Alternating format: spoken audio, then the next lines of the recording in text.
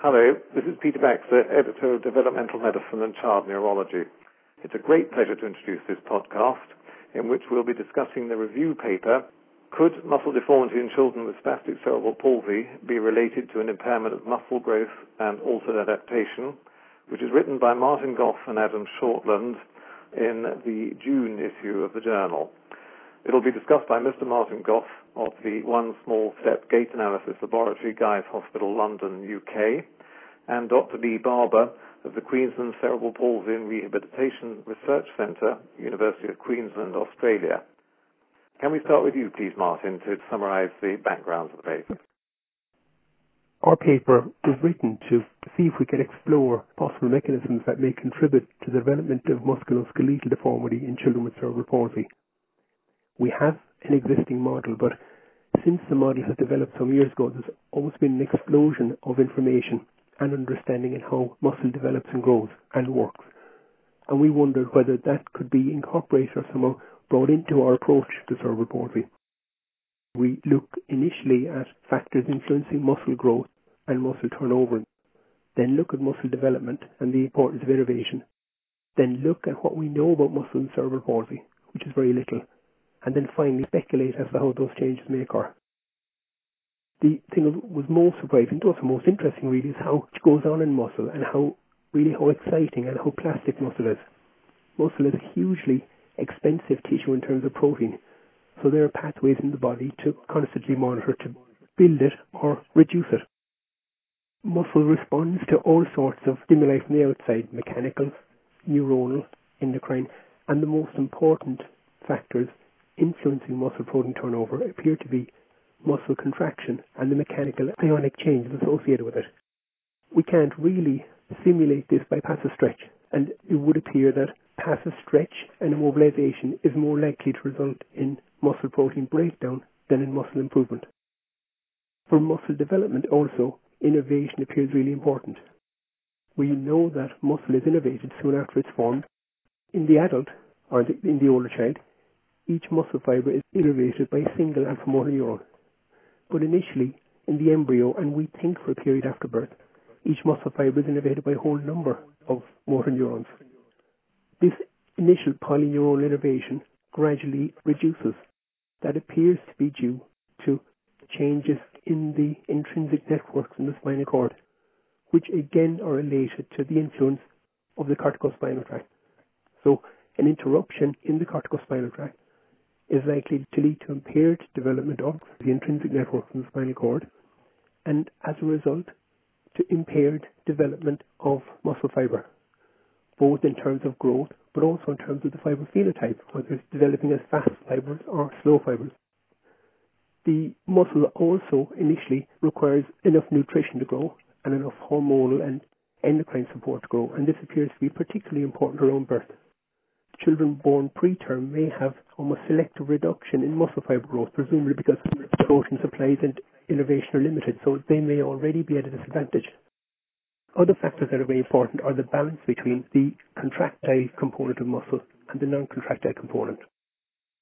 The muscle fibres have to exist in a three-dimensional framework of connective tissue, which attaches each muscle fibre to the tendon, and that balance is very important. Excess load on a muscle or inflammation will shift the balance towards development of connective tissue. And early on, antenatal, postnatal life, certainly in animals, there appears to be a focus on the development of muscle fibre as opposed to connective tissue. If we look at children with cerebral palsy, there's a lot of conflicting information. There's a very nice review by Barrett and Lichtwark, which suggests that the only constant factor really is these muscles are all small. And we know that the gastrocnemius muscle in children with cerebral palsy is really small between the ages of about 2 and 5 years. So really from quite an early start, these are small muscles. If we were to speculate, it would appear that the problem with muscle cerebral palsy is a problem with muscle growth. And that results to a number of factors, primarily impaired muscle innervation, but possibly also early nutritional and endocrine factors. And on that impairment of muscle growth may then be added altered adaptation to loading, that these are small, relatively underpowered muscles, and with that altered loading comes a shift towards development of the connective tissue component of muscle, possibly to protect it. Lee, do you want to add to that? The major points of the review are very thought-provoking, actually, and I think quite a number of researchers that are interested in muscle development and also muscle growth in children with cerebral palsy, but also children that are typically developing, would be very interested in how you've summarised that, I believe.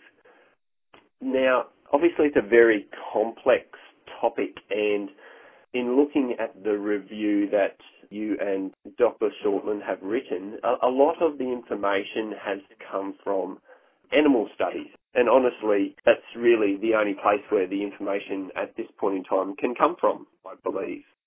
Do you wish to comment on that? What direction should we take first up to maybe explore what happens in first maybe typically developing children, or either take a big jump and have a look immediately into children with cerebral palsy? I agree. There's an enormous lack of information, and it's hard to find information even on typically developing muscle in children, let alone children with cerebral palsy. I also agree that making inferences from studies in animals also is limited. There's a lot of different factors in animals. The time of walking and the ability to walk and what they do are all different, so it's a little bit speculative. We really need information on what happens in muscle. I think to start, it would be great to understand what happens in typically developing children. Whether it would be possible to assess image muscles with MRI or ultrasound early on. I know that a really nice paper was done, as we mentioned, looking at muscle fibers in your paper, looking at the growth of the gastrocnemius muscle in children between the ages of 2 and 5 years, and that was an excellent study. What we saw in that was that really from the start, these are small muscles. And also, if I remember, that these muscles were a little bit stiffer and had limited dorsiflexion. So if we can understand how muscle generally grows and develops, then we can begin to understand what happens with children with cerebral palsy. Yes, I definitely agree that there needs to be more information about typically developing children, but it definitely becomes difficult, I'd say, ethically gain muscle samples or ethically gain information about these children. So in my mind, I always have this picture of, especially the information that you've presented here in the review, like piecing together all of those aspects that influence muscle deformity or muscle growth, is potentially developing some sort of animal model that we may be able to use. Now, the previous animal models seem relatively limited from my perspective, so that may also be a very useful way for us to potentially study these changes. But again, we're falling back into the point of, hey, we're studying animals, not humans. I think for the lack of a human model, they are useful, but I agree. The corticospinal tract terminations in humans are different animals. As part of the review here, we looked up the information available on corticospinal tract terminations, where exactly the fibers end in the human. And there's almost nothing on it. Even Gray's Anatomy, the latest edition, makes inferences from primates. Well, technically we're primates, but we're actually humans. So in the animal studies, the corticospinal tract ends in different places in different species. So if we want a model where we're looking at development of intrinsic cord networks and how that's impaired by altered development of the corticospinal tract, then we've got to be cautious that that may have a different effect depending on the experimental animal we use. It doesn't mean that we shouldn't use it, but it does mean that animal studies will have limitations. One option is to run animal studies in comparison with some human studies. I agree completely with the ethical limitations, particularly the group that we would want to study, who are a very vulnerable group. They really don't need much more in the way of studying or experimentation, but one possibility would be something like MRI, where children have MRI scans early on, brain MRI, and if it was possible with the brain MRI to include some MRI of the upper trunk musculature, then even at that stage we could start to collect information about typically developing children and children who we think are at risk of an adverse outcome. I think the animal studies are important, but on their own they may not tell us everything that we need. So that's a really good point. I do like the idea of potentially collecting a little bit more data when we do, as researchers, go in to look at other things, or even when specialists use imaging to gain some information. I don't think we use the imaging to the best of its ability at this stage, and almost don't really get our bang for buck, so to speak. I do like the idea that if we could chase up some more information using some sort of imaging, that becomes difficult, I suppose, and really draws on the idea that we need a really good research team. And I know myself, my background besides physiology and physiotherapy, and so really I'm relatively new to this, I suppose, imaging industry, and even more new than, say, yourself as an orthopaedic surgeon who would have been using imaging for quite a long time. I really feel a need to include some sort of imaging engineer or someone who potentially could go ahead in leaps and bounds, where sometimes even I feel like I'm sort of just keeping my head above water in understanding some of the imaging concepts. So maybe that's a useful way to get things to move ahead, is to involve some other people in our research group that may be of benefit. I agree completely. The review was written, at least in part, to sort of attract interest, to explain, really to show clinicians how interesting this area is, but also how much support we need, as you said, from imaging and from basic science. And an ideal team would consist of a clinician and somebody skilled in imaging and some basic scientists. And that sort of research, combining, I suppose, translation research, combining basic science work with clinical intervention outcome, I think is the way forward. I agree, trying to keep up with all of the basic science developments and then trying to assume any sense of authority on it is impossible. Or the review written is comprehensive, but it wouldn't reach the level of authority that would be achieved by a basic scientist, a muscle physiologist. But what we seem to lack are links between the clinical side of things and basic science. And the really important thing will be to try and build bridges where we can communicate more and use that shared knowledge towards a better outcome. That's correct. Maybe we need a little bit more time to sit around the pub and talk science, mate. Yes. The other thing is there's other imaging modalities coming in that, apart from just taking anatomical views, you can do a lot more, which I don't think have been applied to muscle very much, and possibly could be.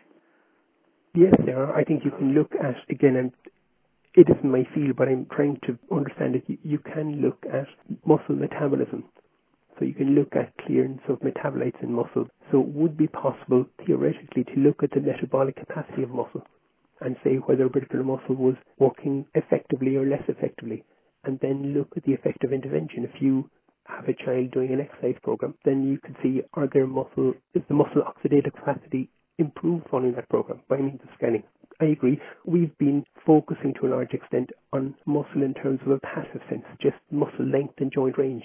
And we've almost neglected the whole point of muscle, which is to function in terms of movement. And it's really looking at how the engine works rather than simply how big the engine is that's important. Yeah, that's another good point, and how we've really focused. And I say we, the very broad group of people that deal with individuals with cerebral palsy, we're very much focused relatively simple things to measure, and have only really recently delved into other techniques to try and understand what actually is going on. The other thing, Martin, is you listed quite a number of possibilities that may be involved in the muscle adaptations or the muscle deformity or muscle growth. Do you have a feeling that one might be more important than another? Myself, I could consider cerebral palsy initially being caused as a brain lesion. My initial read of this review, I kind of thought to myself, we really need to kind of almost go from a top-down approach to try and research this. Yes, you and I are probably both more of a muscle-type researchers, but maybe we need to delve from that point where the injury has occurred or the lesion has occurred and how that progresses. And like you say, understanding how the innervation of the muscle develops, and possibly even a step before that, what actually promotes these neural structures, structural growth. I agree.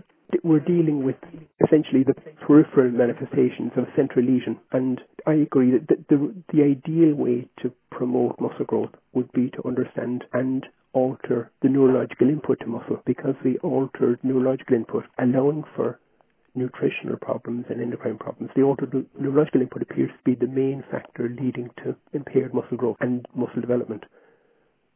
But how we alter that is something that would need a lot more understanding and a lot more work. It certainly would be outside my level at the moment.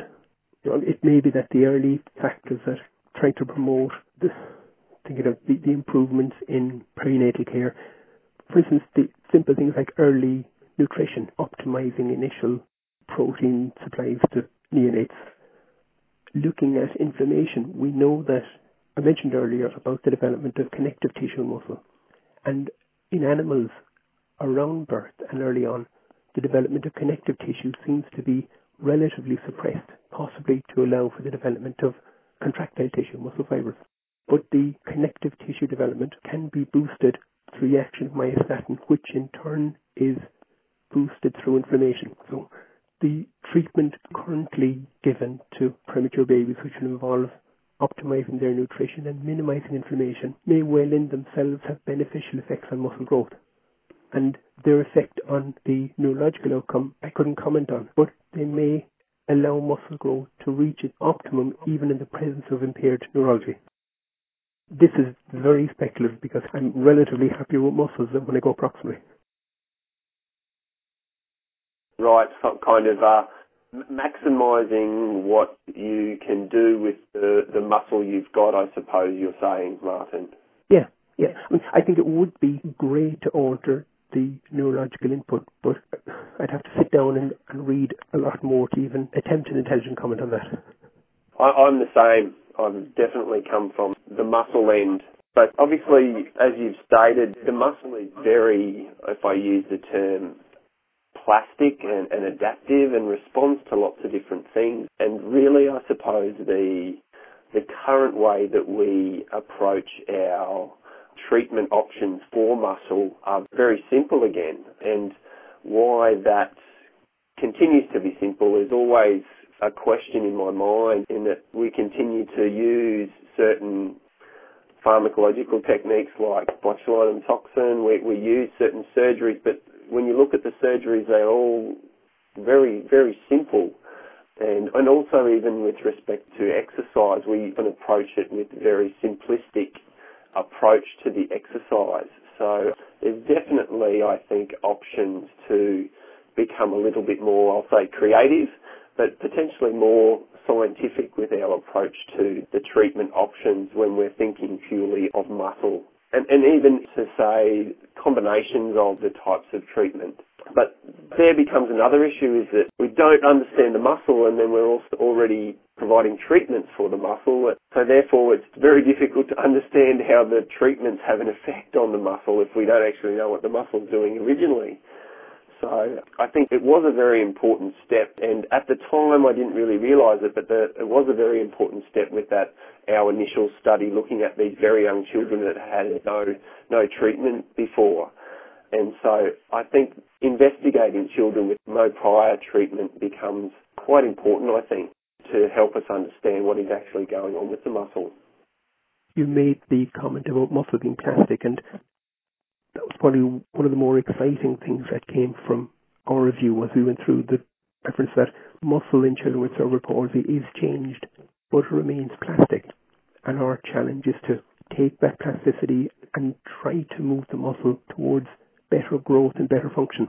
And the concern is that because intervention can tend to be focused on promoting muscle passive length, this may neglect some of the functional ability of muscle. It's hard to argue, if you take a step back, that denervating a muscle will promote muscle growth, and yet its use is widespread. In a similar way, immobilization of a muscle isn't going to promote muscle growth. We know that passive stretch in isolation doesn't alter muscle growth because of the pination of muscle, because of the way the fibers are arranged. If you want muscle to grow, you've got to get the fibers to hypertrophy. So all of these factors, it's also that we need to take a look at what we're doing and It's not that any of these treatments are inherently wrong, but look at the treatments we use in the light of their effect on muscle growth and muscle function and think, are we getting a functional benefit from this treatment? If not, then why are we using it? If we are, is the functional benefit we achieve matched by an improvement in muscle growth and function? And if not, is the functional benefit that we achieve through treatment significant to disregard potential adverse effects on muscle growth? Yes, the different treatment options that we have definitely is limited, and also the understanding of the effects. And so one of the important things I see is happening, I think, in the near future is that we need to really be able to monitor these changes that occur with these treatment options and take a step beyond measuring range of motion and I will say clinical measurements of spasticity, and having a few more objective ways to talk about spasticity and talk about muscle size and muscle growth and talk about potentially the mechanics of how the muscle and tendon work in response to these treatments, and also in response to growth across time or development in children, how these change. It kind of becomes a circle process that we're kind of trying to move things forward, but we've kind of got to take a step back and start to understand what we're actually doing, because really these treatments that we're providing at this point in time will continue on for the near future, because I hate to say it, we don't really have any other options. Or I know in speaking to rehabilitation specialists that they don't feel that they have anything else to offer to families with children with cerebral palsy. So maybe it is an important time to step in and really start to nut out some research methods to measure these things, but also to move towards developing a few more clinically useful ways to measure important aspects of muscle growth and potentially muscle function. I agree. I think taking a step back and trying to look at the whole area objectively is very important.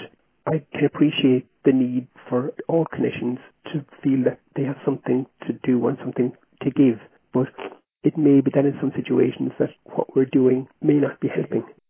Other things that could be looked at is what we do about spasticity. Spasticity exists. It's a definite clinical sign, but the relationship between spasticity and the development of deformity is sort of less than tenuous. And our focus on treating spasticity and in this way trying to enhance growth may have deleterious effects on muscle growth in itself. So it is a balance, and all of our approach would benefit from almost a step back to say, well, what are we doing? What's the outcome? Let's look at outcome measures. If we want to improve muscle growth and muscle function, then we need to be measuring muscle growth and function and treating a clinical sign, and then measuring outcome on the basis of measuring that clinical sign may not in itself be very relevant. It is a concern, that these muscle is important in a whole number of ways. Muscle seems to be very important metabolically. There was a really nice review about 2-3 years ago in Developmental Medicine Neurology, a special issue on adults, and that was by Bauman, and looking at potential metabolic problems in adults with cerebral palsy. And muscle is a hugely metabolic organ. In a lean adult, it's about 40% of body mass, and it affects overall body metabolism. It's the main target for insulin, so it affects overall metabolism. It affects bone growth, the biggest factor in young people influencing bone diameter and bone strength is muscle cross-sectional area. So if we can improve muscle growth, then we can also improve overall metabolic function and potentially bone growth. And similarly, if we do anything to further impair muscle growth, that may have metabolic consequences and also other consequences. There's much more to muscle than passive length across the joint. Yes, it is very interesting tissue that is underexplored in humans for sure, and even more so unknown in individuals with neurological disorders. Do you think that the muscle development would be different in children, let's say, that have hemiplegia versus diplegia? I always wonder if we're grouping people together under the umbrella of cerebral palsy, but should we be actually approaching things a little bit differently with respect to our research and also our treatment? It probably needs to be broken down even more than that. Eva Ponton looked at the flexocarpal ulnaris in a group of children and young adults with hemiplegic cerebral palsy and looked at the relative proportion of low and fast muscle and found that that varied as the severity of the hemiplegia increased. So the less involved children had more slow muscle, or the more involved children had more fast muscle, which you'd expect from a disuse model. There's a study 2 or 3 years ago by Noel Moreau and Diane Damiano looking at fibre length and pennation angle in the rectus femoris and in the vastus of children with cerebral palsy, showing different changes in fibre length and pennation angle between neighbouring muscles. So rather than a standard pattern of change in muscle in cerebral palsy, what we get is a change that's influenced by individual muscle morphology, by the underlying neurological lesion, and by other factors then such as possibly early nutrition, inflammation and subsequent use. So if we really wanted to study muscle, we'd have to look at the particular muscle. So we group individual muscles and then try to match the children as closely as possible. Whether children with hemiplegia and diplegia would have different changes, I don't know. It's possible, but then the danger would be that we study a broad group of children with hemiplegia and a broad group of children with diplegia or bilateral involvement and miss subtle changes in both individual groups, if that makes sense. Yes, I do understand that. Like you say, the things that you see, like from my exercise physiology background, you see how different muscles respond differently to the same sort of training and also detraining. So you kind of can extrapolate that, I suppose, to children, but then also to individuals with cerebral palsy. We do see responses of different muscles, even in typically developing individuals. So why should we expect there to be a standard across muscles in the lower limb and then muscles compared to the upper limb and the lower limb in individuals with cerebral palsy? We really need to do the best we can to try to make a homogeneous research effort to understand what's going on with these muscles. But otherwise we end up with, like Martin said, we end up with these small changes just being lost in the variability because our samples are not close enough. Thank you. Well, Martin, is there anything you'd like to add to that? Or?